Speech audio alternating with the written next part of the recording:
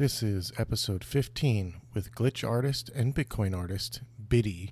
Yes, it was just like, oh, I can make Bitcoin art. I can make art about Bitcoin. It doesn't have to be so serious. It doesn't have to be so laden.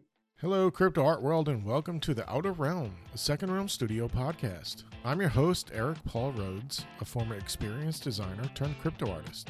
And each week we'll talk to artists and professionals in the crypto art space. Thank you for spending time with me today, and now let the show begin.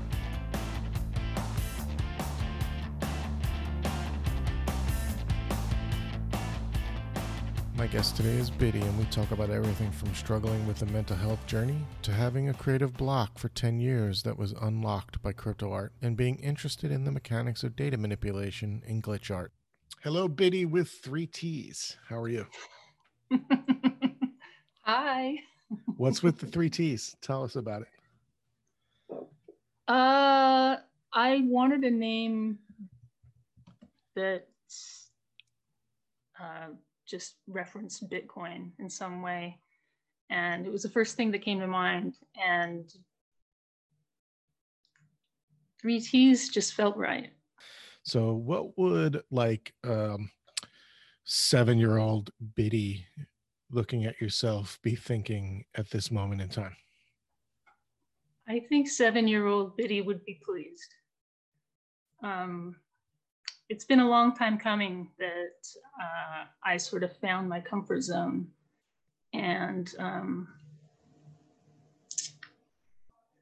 yeah, maybe that's for later, but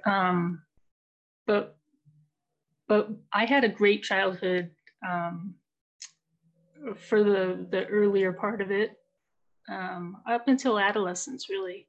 And then my parents got divorced, and my mom,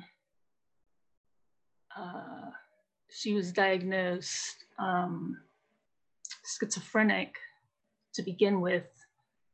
You know, the diagnosis shifted all over the place, and she was just, it was just a very long, slow, downhill slog of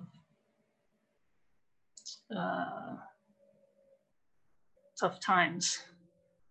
Were you living with your mom at that time during the divorce? No, she actually left. And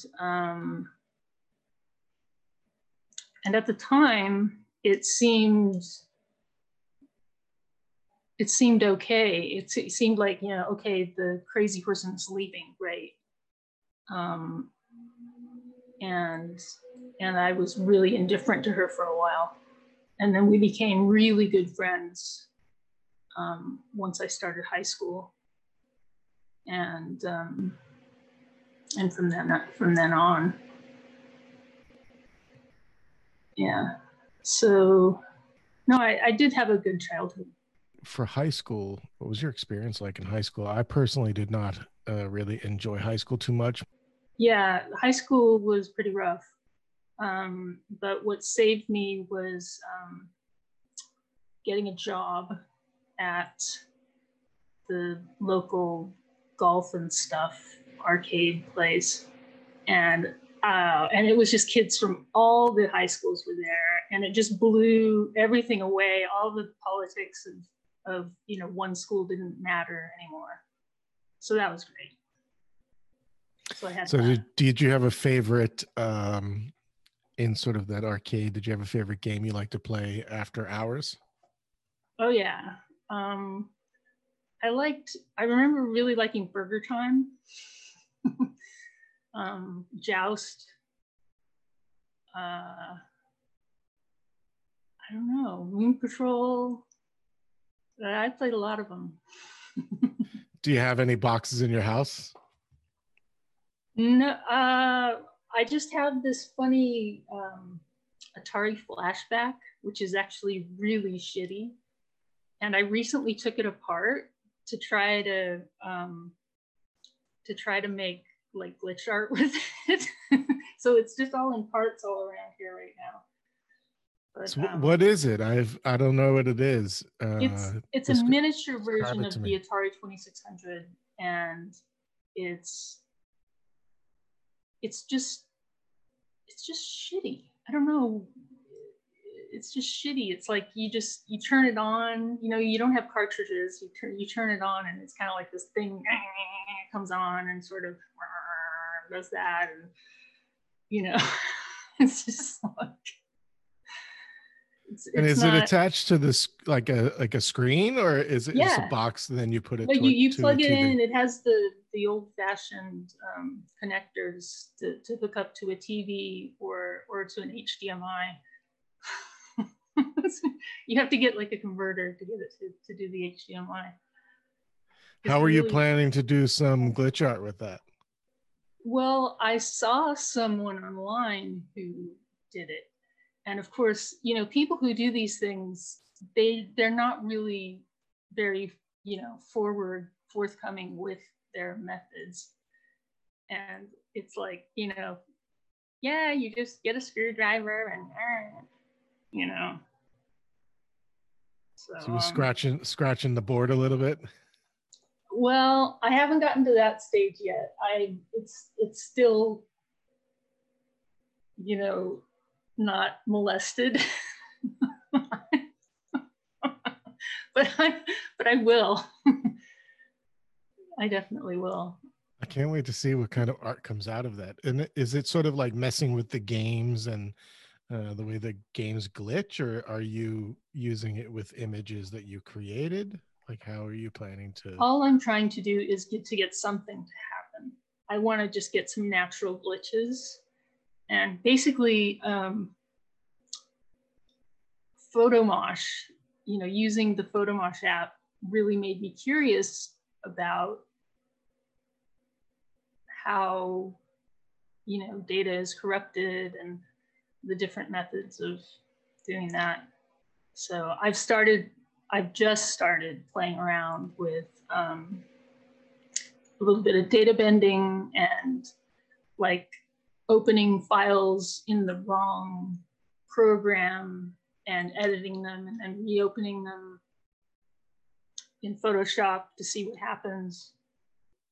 Have you found any interesting patterns or techniques? You don't have to share the techniques here, but anything that with like cool images and glitches that's been going on? Well, I think they're cool, but like I just took a photo and edit it in Audacity as a music file, as a sound file, and of course you play it and it's like it just sounds awful, and chop it up and do things to it,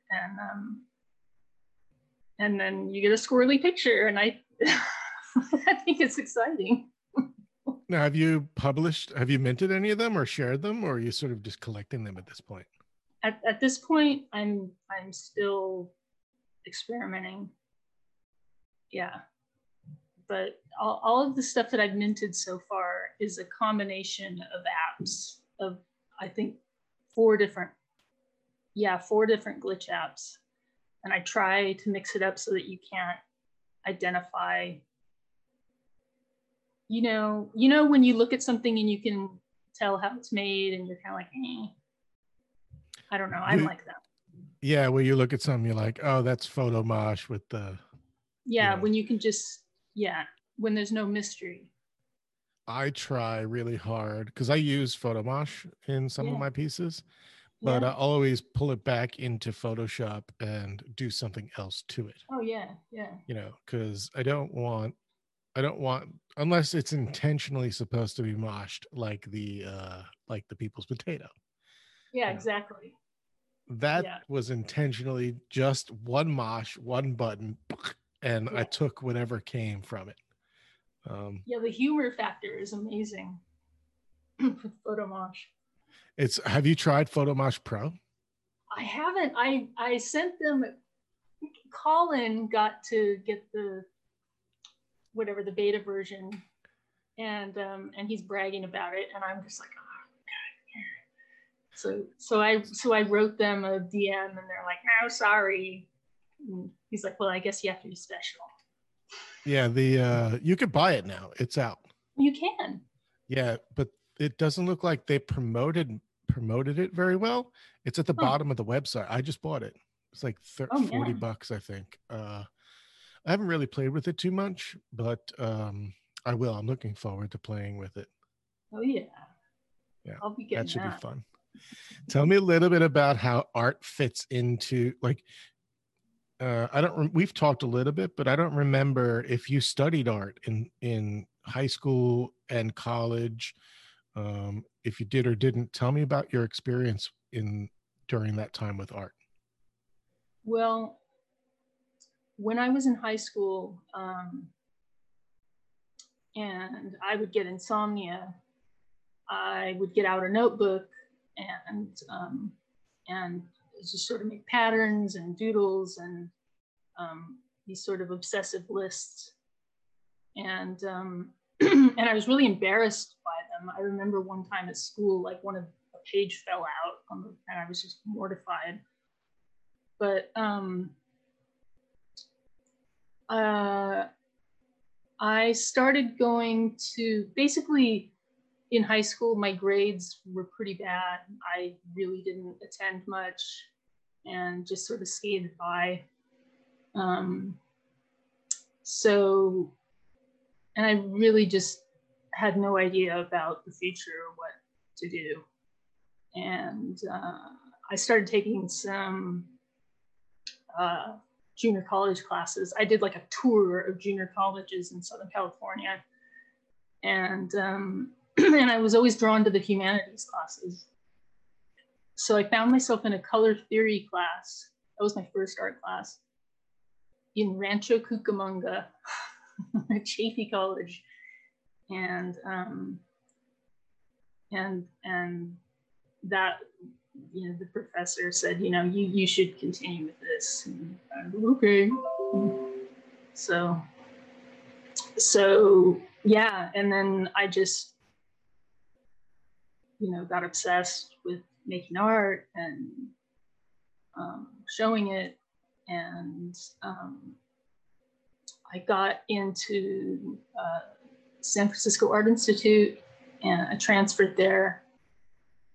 So I was there for 3 years as an undergrad. And then I applied to grad schools, and I got into out-of-state schools. I really wanted to go to UCLA, but I didn't get in. And so I didn't go. And then each year when the deadlines came around, I sort of tortured myself. Oh, do I apply? And the years went by, and I just didn't go. And then I met my wife, who was doing a residency at the San Francisco Art Institute through Oxford. She was in San Francisco for like 3 months. And she is a very well-known established artist. So, we just clicked, and I ended up moving to London, and I ended up working with her in her studio and traveling with her, installing shows. And I really feel like that was my grad school experience, was living in London and, being attached to the London art world. And then I started showing a little bit. And then we moved to California, and I stopped making art. And it went on and on and on. I had just this creative block. I couldn't, get satisfied with anything. And this went on for 10 years. And and it was awful. And basically I found out that I'm bipolar. So I was depressed for 10 years. It's amazing how you can be so entrenched in a situation that it doesn't even occur to you, that there might be a a reason that you feel so shitty. Hi, my cat's here. Come on. I got my guys bumping my back the entire time. Oh yeah, I can see his tail going Yeah. like this. Yeah. Green eyes. Yeah. Wow. Yeah, she's a pretty girl. Yeah. How did you end up coming to like the decision to get help or seek help for your, like, find out that you were bipolar? Did it happen accidentally, or, how did that happen? I completely lost the plot. I had a psychotic break. I was completely delusional, out of control, and I was already in therapy because I figured out that I was depressed, and but then we figured out that I was bipolar when I went completely manic. So it was really messy, and I'm really, I'm really lucky that my marriage didn't fall apart. And she stuck it out. And since getting on the meds and just, avoiding stuff I should avoid, I've been doing really well. And then finding crypto and Bitcoin and NFTs in that order, just completely, was just a total game changer. Hi. Did that unlock your like block that you had? Yes. It was just like, oh, I can make Bitcoin art. I can make art about Bitcoin. It doesn't have to be so serious. It doesn't have to be so laden, So I started doing that, and I got a place in the Bitcoin conference that, of course, has been postponed twice now. But that's what got me started. So I made a body of work, and then that got postponed. So I made a website and got on Twitter and promoted it and just started selling the drawings, like going to meetups. People would get interested there. And the way that I found NFTs, I was actually like right on the cusp of being a Bitcoin maximalist. I was just all gung-ho. I got wrecked in 2017 on shitcoins, and I was just like, oh, it's just all about Bitcoin. I'm in the cult. It's great. And then I looked into NFTs. I was curious to look into NFTs to just to make NFT versions of the Bitcoin work. And I stumbled across Christy Glass's Pixel Cats on Instagram. And I just thought they were genius. I just had to have one. And then so NFTs just made sense to me immediately. Right. And was that the first NFT that you purchased? Yes. How long after you purchasing your NFT did you mint your first NFT? Probably a week. So you bought like right into it. It was. I was just hook, line, and sinker. I just went all in. Yeah. Yeah. So first I did some Bitcoin stuff, and then like a week later, maybe I could make anything. Oh my God.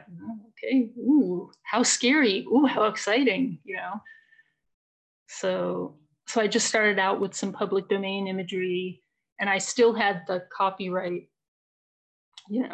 like, oh my God, public domain.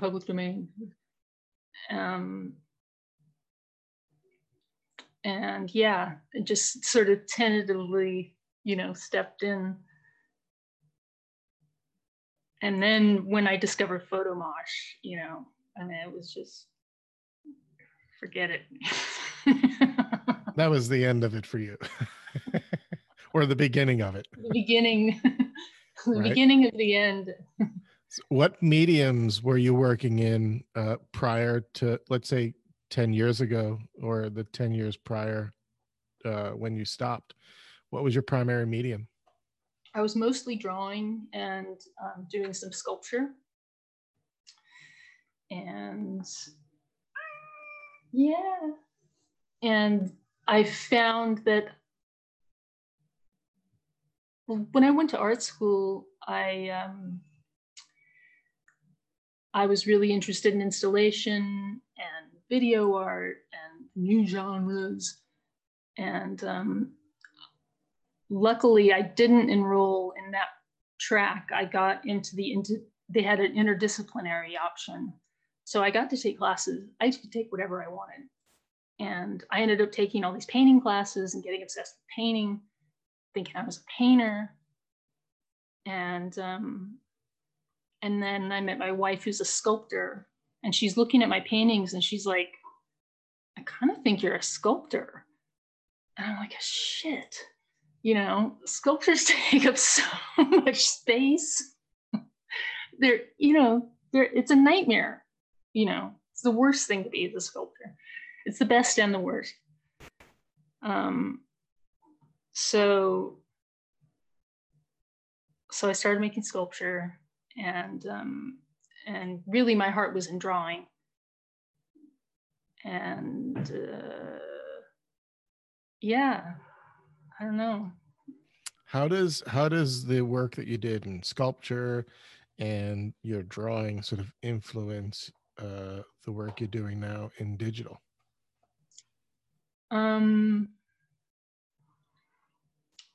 Well, I'm definitely still drawn to abstraction.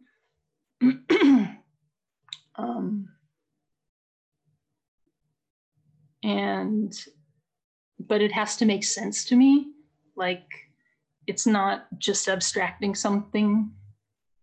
It's not about abstracting away from an image. It's more like moving toward something, but through obliterating something. And I think that's really beautiful. I think it sort of smashes up the sculpture and the drawing. And then I've returned to my initial interest of video.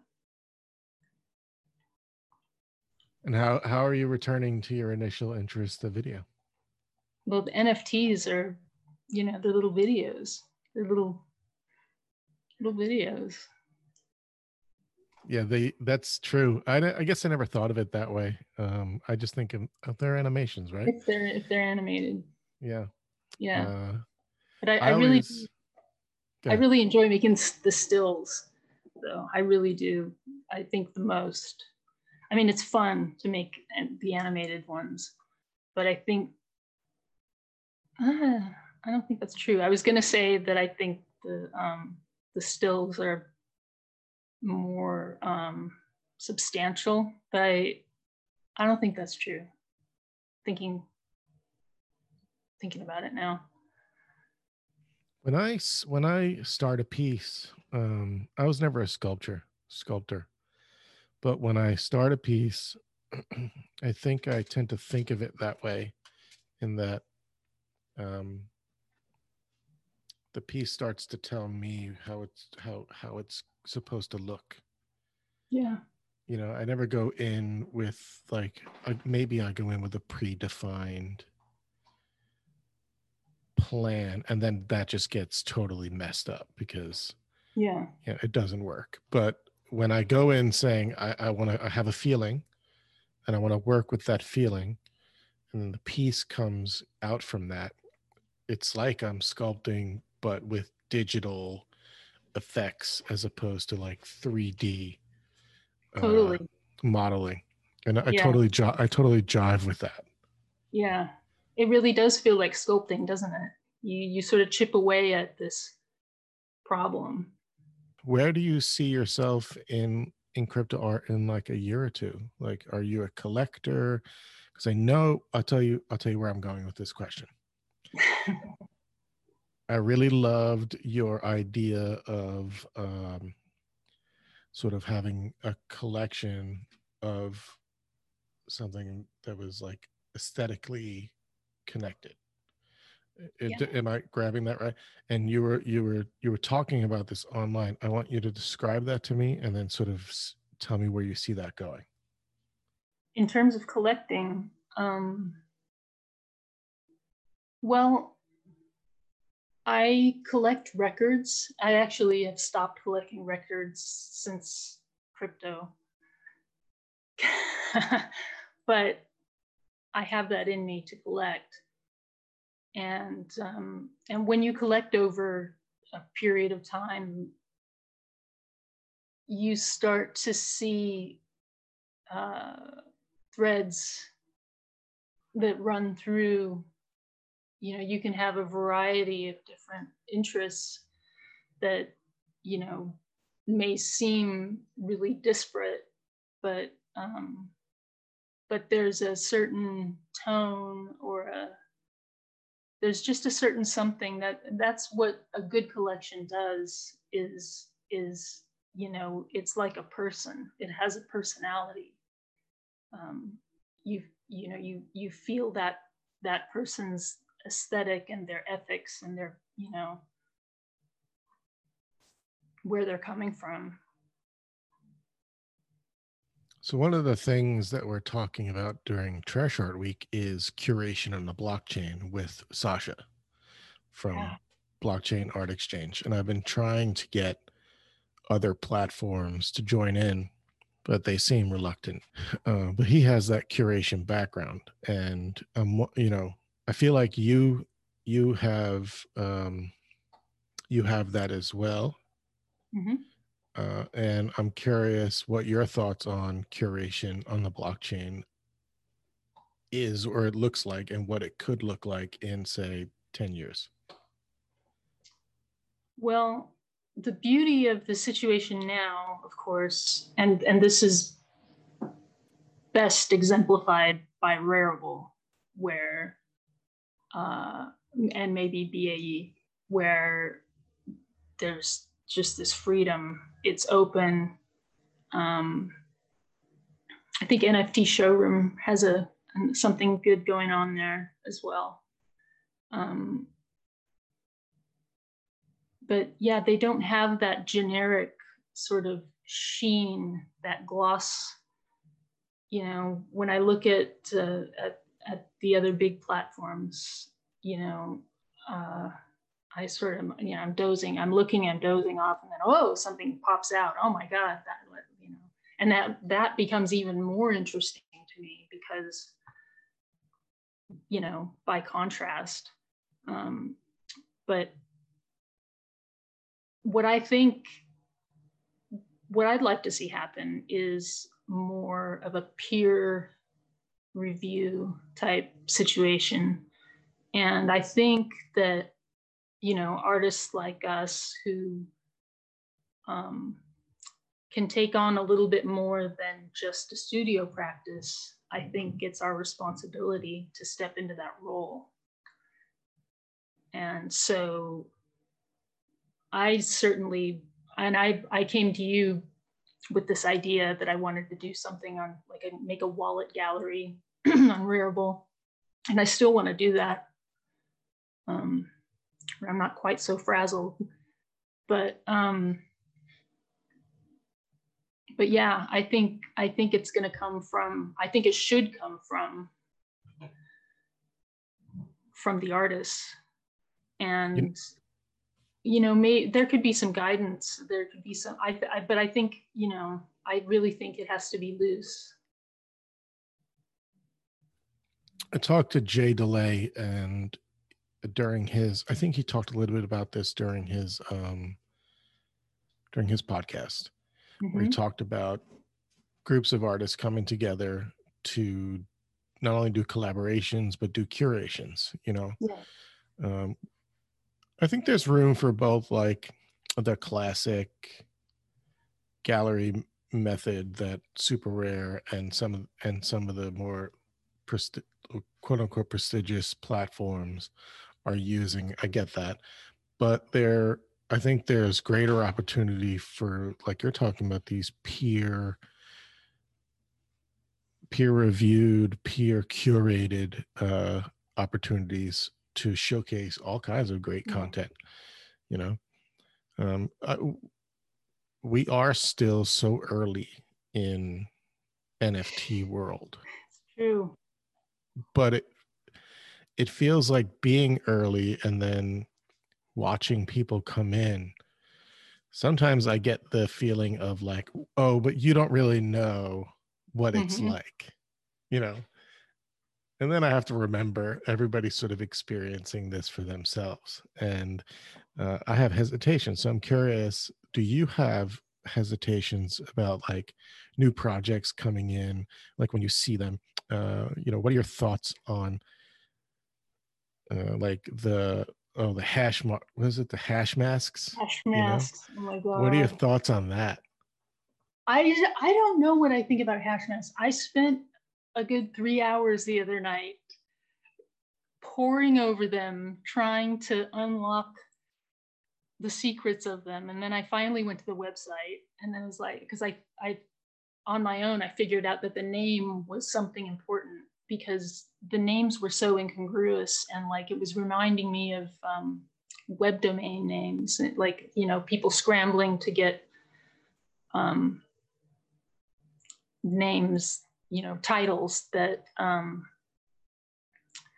you know, I mean, I don't know. I really don't know. It's quite a phenomenon. I think the project itself is, interesting, but then when we have these huge, like, just people, to use lingo from the industry, people aping in and like paying $130,000. I'm like, here I am slinging my stuff and hoping to get an ETH, and then 70 anonymous artists come along. Yeah. And all of a sudden, one of them is going for 100, the other one's going for 50. Like, what am I doing wrong? So that's what I feel like when a project like that comes in. Insanity. It's just like, I mean, I just couldn't believe my eyes. And then what was really interesting to me is seeing the floodgates opened, and suddenly all these people came out of the woodwork with their work, and like 5 ETH, 10 ETH, you know.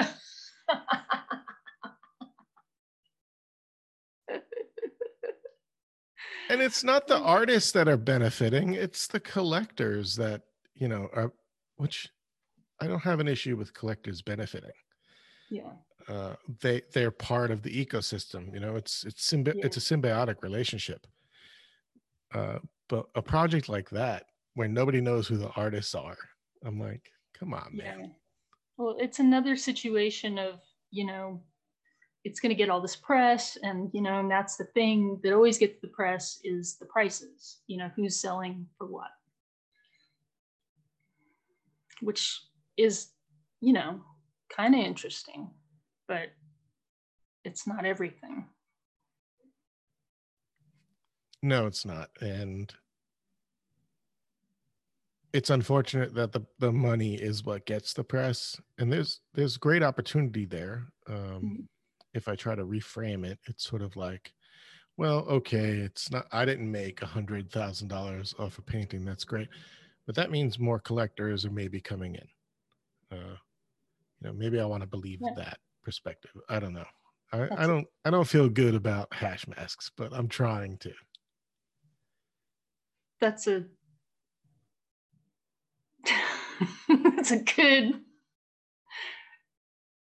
good way to be.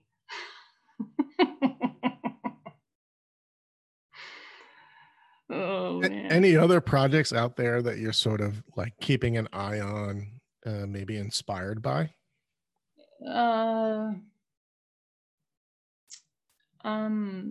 the generative stuff, I'm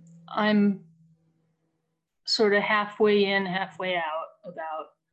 I mean, I have a squiggle. I like those little colored rainbow squiggles a lot.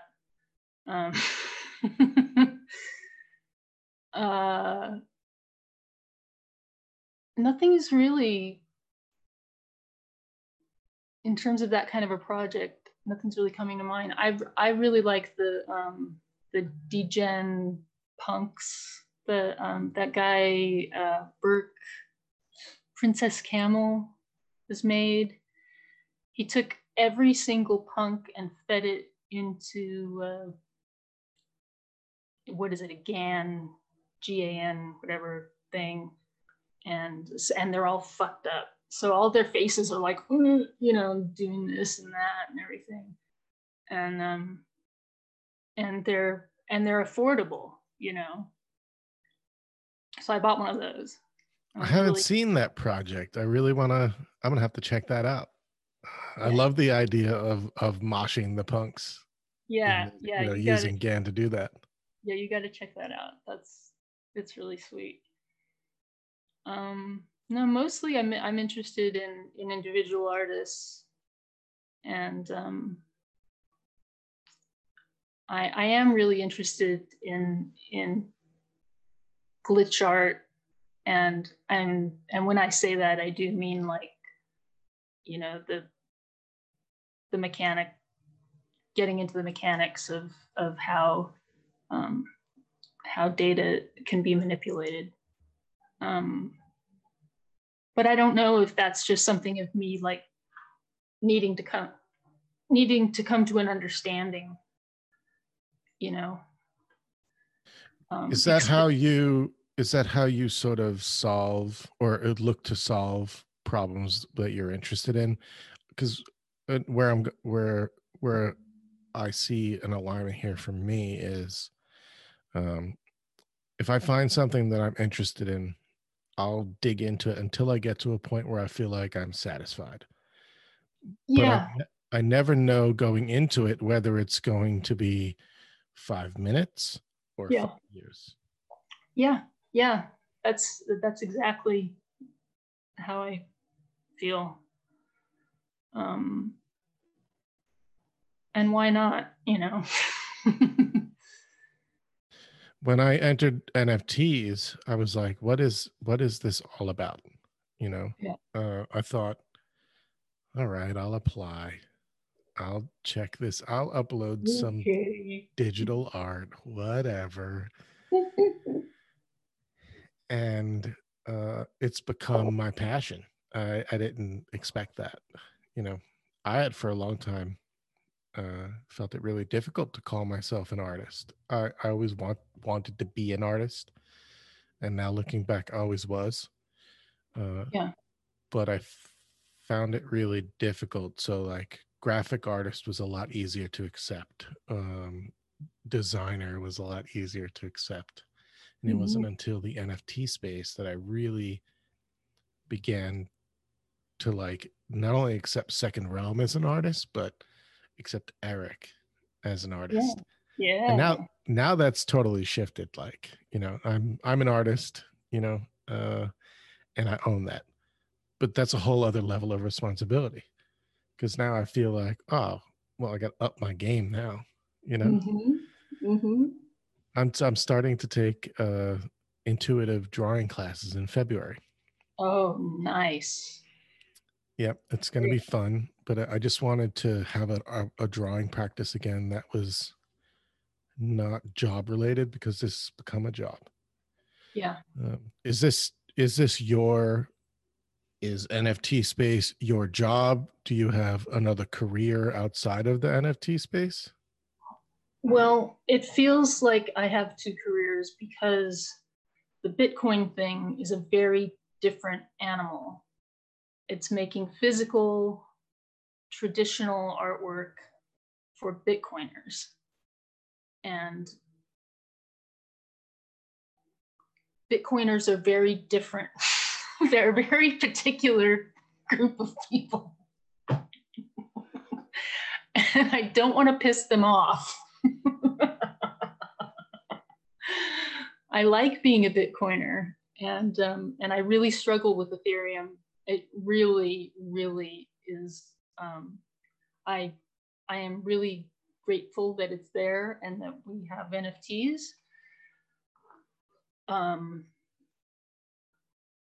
But man, those gas prices are pretty bad.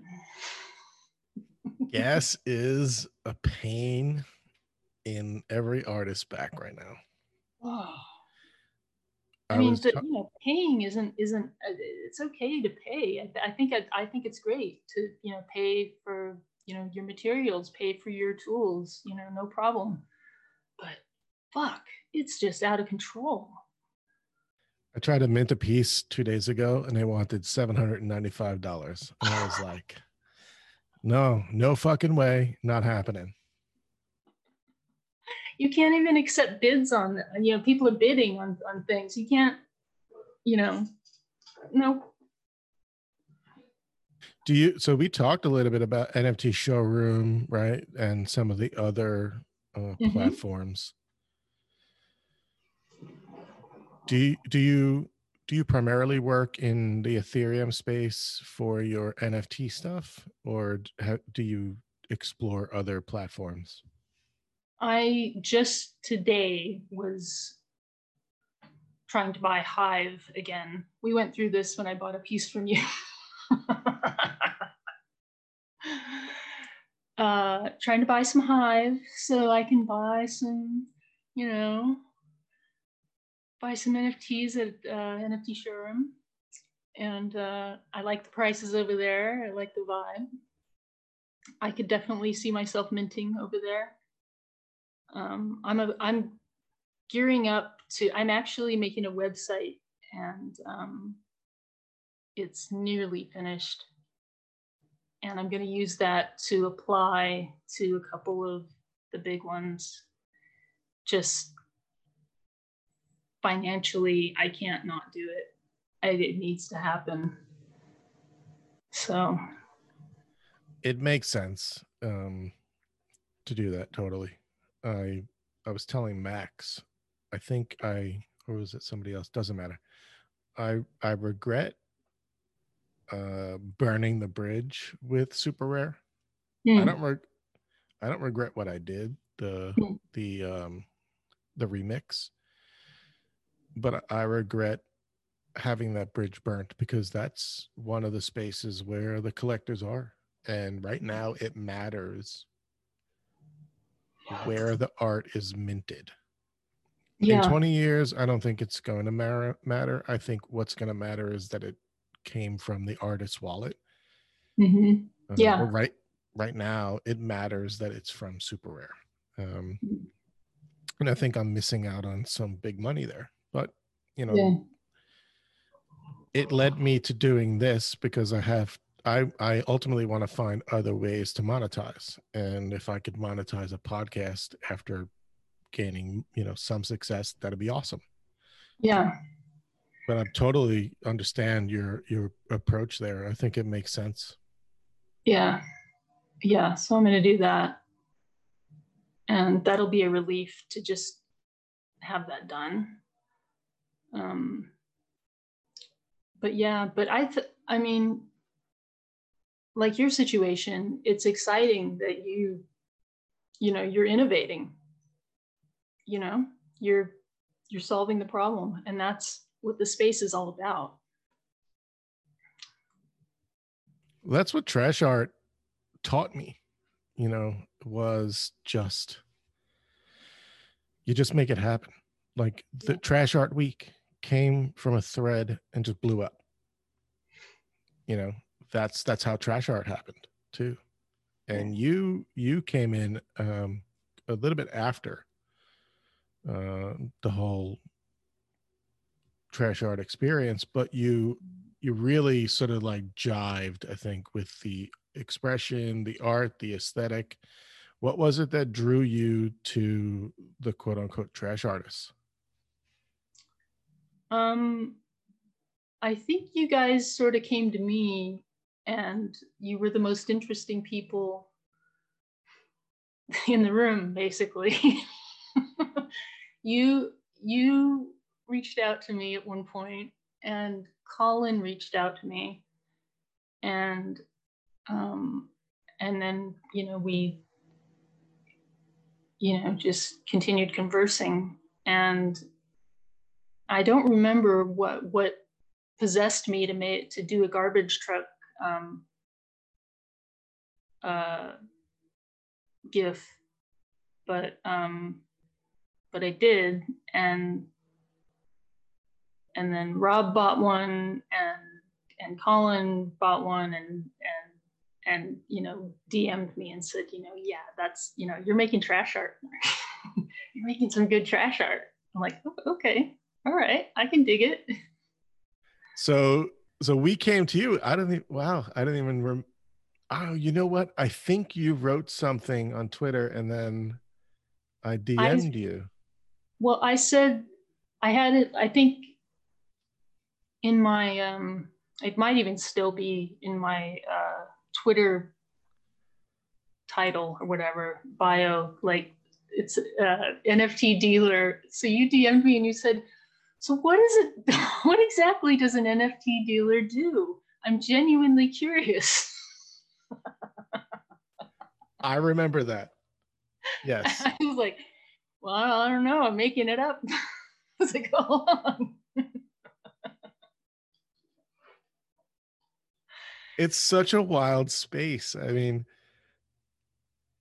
the crypto art space, the artists are genuinely open, and you can connect with them. Yeah. That's something that I never really enjoyed about the traditional art space. Like when I went to art school, I was like, this ain't for me. It's very I knew then. Yeah. Yeah. Yeah. What is your wife is a traditional artist. What does she think about the sort of NFT space? She is befuddled. She's really happy that I'm happy and making money. That's very good. And but she tells people, oh, she's doing her Bitcoin. She's doing her nifties.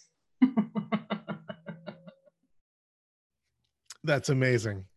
Yeah. That's amazing. So, like, it's totally foreign to her in concept, or like she gets the art aspect. Is it like the concept of digital ownership? Yeah, it's that, and it's how it, that it's on the blockchain. She's still trying to wrap her head around Bitcoin. So I bought one of those digital canvas things. It's been leaning against the wall for like 2 weeks. I still haven't installed it. But this is my big idea, to show people. I want to on-ramp people. I want some of my artist friends to get in there. So Yeah, get them to be some early adopters. Totally. Yeah. Which canvas, which frame did you get? The canvas, the Samsung? There's a few out there. Mural. Yes. Yeah. Yeah. It's very nice. It's very pretty. Yeah. They look like they're well constructed. I just can't see myself clunking down that money yet. Yeah. Well, I bought it on credit. It makes no sense. I buy shit on credit because I won't take my crypto out. It makes no sense. Yeah. No sense, but I do it too. But it does make sense to me. Yeah. I don't know. That's the crypto life, right? We live this balance between fiat, credit, and crypto. Yeah. I'll just trash my credit. I don't care. I worked so hard to get my credit where it is now. I'm afraid to trash it. Yeah. I don't really mean that.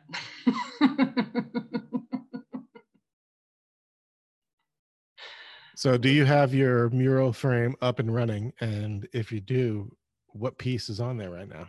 No, it's still leaning against the wall. The things in the box still, the cords are in the box, and it's just like waiting for me to. After I get my website up, then I'll get the mural up. Well, when you do, you got to take a picture of it and let everybody know. Oh yeah, believe me. Yeah. Yeah. Oh, yeah. So I see you're sitting at a desk. You've got an awesome amount of books. Already warms my heart. Are you a reader? Do you read a lot? I don't read in a linear fashion. I think a lot of us don't do that anymore. You know, you pick up a book, you read a chapter, you look at the pictures. I don't read fiction, and I don't know. I've heard or I've read that it's good for you to read fiction, and that it helps build empathy. But I think I got enough of that. I read non-linearly too. I think right now I'm reading between 5 and 7 books. I just have to, Yeah. and they're all in different spots. Oh yeah. And those are the spots where I read that book. Yeah. Totally. And I read a ton of nonfiction. Ton. Yeah, that's really all I read. Yeah, but I'll read fiction every now and then. Something that's really good. Loved The Hunger Games. Loved Twilight. So a lot of the YA stuff. And then recently read Dune, which is like a really famous I've always wanted to read sci-fi novel. It's so good. Yeah. It's so good. I was expecting it to be awful. Yeah. But it's so good. You've got to read it. I could read Dune. And when they make the movie, they're definitely going to. There's no way the way the characters are written can be made today. No way. So it's like it's even a better. It's going to be a better book than movie, in my opinion. Yeah. Okay. Well, you've sold me.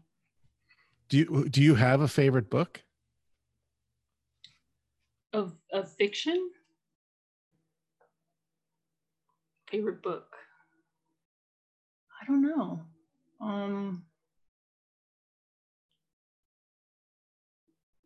Nothing really pops to mind. I have my Bitcoin books over here. I have my glitch books over here. These are all art books. They're mostly art books, and they're not just mine. They're ours together. And they're very dusty. Well, it's a good thing we're not going to be sharing the video then. It's not dusty at all, people. I can't see the dust.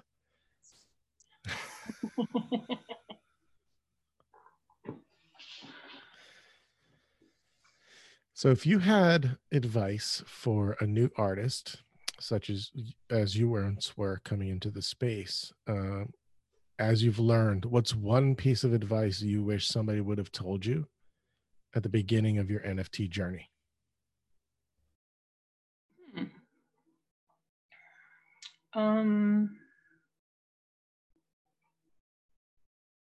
Don't mint everything. I want to burn all this stuff now, and it it costs money. It costs money to burn. $15, $27, $43. I don't know. We were quite lucky to be able to burn for 30 cents or even $1 back in like 6 months ago. Yeah. And there were people warning us, I don't remember who, about being mindful of what you're minting. Yeah. You know, the burn shouldn't be treated so freely. And I feel like now it's not really a burn, is it? I mean, it still exists. They can still be dug up, and you can and embarrass you, or whatever. Well, the burn wallet is got to be the richest wallet in the world because it's the address is like all those zeros and then dead. Yeah. And it's like that's the official burn wallet, but really it's just an address that nobody's likely ever going to have. It was just randomly designated the burn wallet. Has anyone seen the burn wallet? Sure, yeah. You could just go view it on Super Rare or Rareable, and see the collection. They've got a ton of my stuff in there. Like, I'm sure other artists have sent shit to the burn wallet. Yeah. It's been wild. Well, it can't be as good as the spam wallet. No. Spam wallet's pretty good. Spam's getting ready to gear up for 2.0, though. I know. I'm very excited about that. No, I don't want to give too much away, but that's going to be a really fun project, I think. Yeah. So are you doing this website is going to be your personal website? It's going to be my second personal website. I have one for the Bitcoin gig, which is Bitfandango. And the site is bitty.org. And it's turned out to be a lot of work because, I want it to be a tool to on-ramp people. So I ended up sort of breaking it into sections of the different bodies of work, that the progression of, what I've made. And, but then rather than just a straightforward, gallery, it's editorial style with some writing. And so it sort of guides the, it's written for the normie, the layman who doesn't know what an NFT is. And yeah, it's kind of hairy. You what? It's kind of hairy, Well, it's a meaty topic. Yeah. Yeah. So you have the Bitfandango? Bitfandango. And do you go by the artist name Bittty for that as well? No. Bittty is, I have to keep them separate or I go crazy. Mm-hmm. So Bittty is NFTs. Bitfandango is is Bitcoin. And they're both a lot of fun. Have you minted a lot of Bitcoin art, or have you kept that separate too? I don't remember seeing much. No, I've done a few pieces, and I really wasn't happy with most of it. There's maybe one, I think it's the first one I did, that I actually like. But yeah, they didn't quite, I tried to just translate the drawings as like an NFT version of the drawing. And something was missing. And then I did an experiment, and I went into Photomosh with them and messed around, and it was goofy. But I'd like to figure that out. I don't do a whole lot of coin related art, but I did some Link and maybe some Ethereum. But my art tends to be more personal. Yeah. Right now, specifically about sort of my mental health journey. Yeah. Actually, they're all kind of about my mental health journey. If I really think about it. How do you connect with your pieces as Bittty?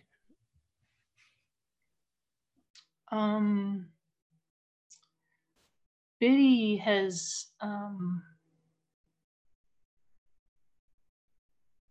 really love Bittty.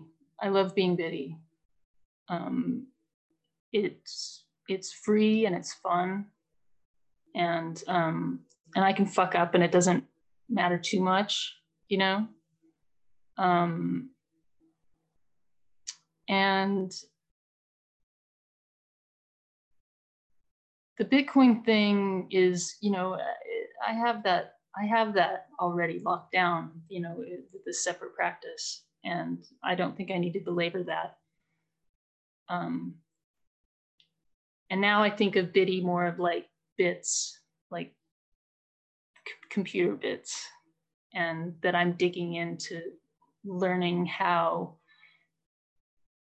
you know, how data is constructed, and you know, like making a sculpture where you need to understand your material that you're working with.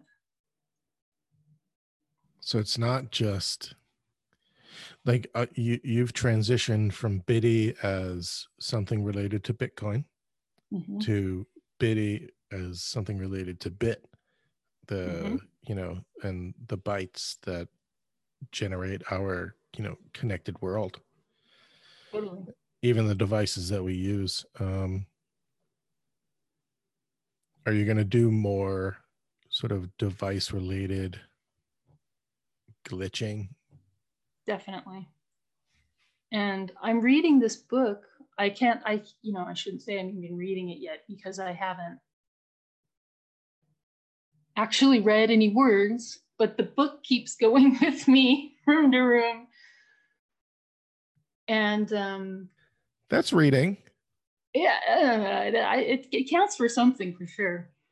But it's glitch. I think it's called Glitch Feminism, and it's just turned out to be written by I think she's a curator, and she's Black, and all of the artists are Black, and but it's not focusing on race. It's focusing on feminism, and I think there's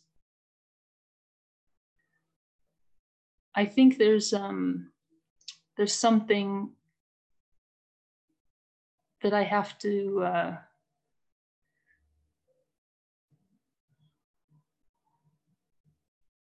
sort of reckon with about identity. And I'm right now in the art world, it's all about identity, and it's suffocating. It's just too much. And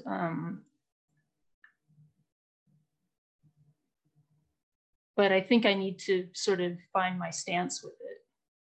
So so I want, this has been a recent sort of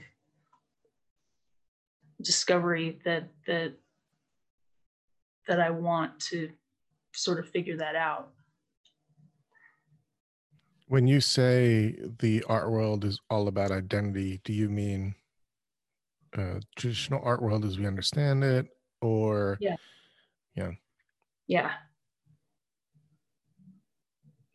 And I mean, my wife teaches at a university. I used to teach at a university, and it's very felt on the university campus right now. It's just like you know, this Gen Z, I guess, you know, they're approaching the world really differently, and really thinking about, you know, who they are, and they're not taking any shit. Well, I say we, but I don't want to answer for you. I grew up in an Italian family, and men fit a certain box. I struggled with that my entire life because I didn't fit in that box. Yeah. You know, I'm still trying to figure out my identity as a man, as a sexual being too. You know, that's it's such a uncomfortable space, and I'm happy that Gen Z sort of like has challenged that and feels the freedom to challenge that and live their life. However, you know, the ones that do feel comfortable exposing that, but I didn't grow up that way, and socially it still feels like a struggle. Like Second Realm is, you know, strong strong, knows all the right things to do, all the right things to say. He knows. Eric, you know, sometimes he's a scared little boy in there, you know, but I'm working through it. Yeah. Well, that's, you know, an amazing thing about the crypto art space is how receptive everyone is to, you know, to exploration on every front. I think there are some people who live identities anonymously, you know, and then there are multiple identities, which I don't know how the hell anybody does that, because I could barely keep myself and Second Realm straight. You know, I get asked all the time, are you so-and-so? I'm like, hell no. I'm like trying to live Eric and Second Realm's life. I can't take on anybody else. The freedom there is, there's no expectation of identity. It's expectation of idea. And identity, I think, is secondary in the NFT space to idea. I think so. Yeah. Yeah, I think it's healthy. And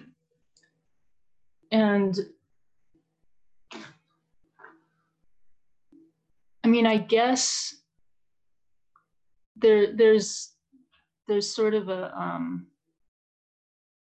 benefit or an advantage to being the new thing, to being having to prove, having something to prove, you know. It totally is. There's also the advantage of not a lot of expectation. Yes. You know, I feel like I have a lot to prove to my peers, which are a small group of people that understand what we're doing. I don't feel like I have anything to prove to the traditional art world, and that's freeing. Yeah. It's so liberating. It's incredible. I feel so centered in my practice now that, you know, I don't get phased. No, yeah. Awesome. Oh, well, thank you, Bittty, so much for joining me. This was super fun. This was super fun. I really enjoyed it. Thank you. Awesome.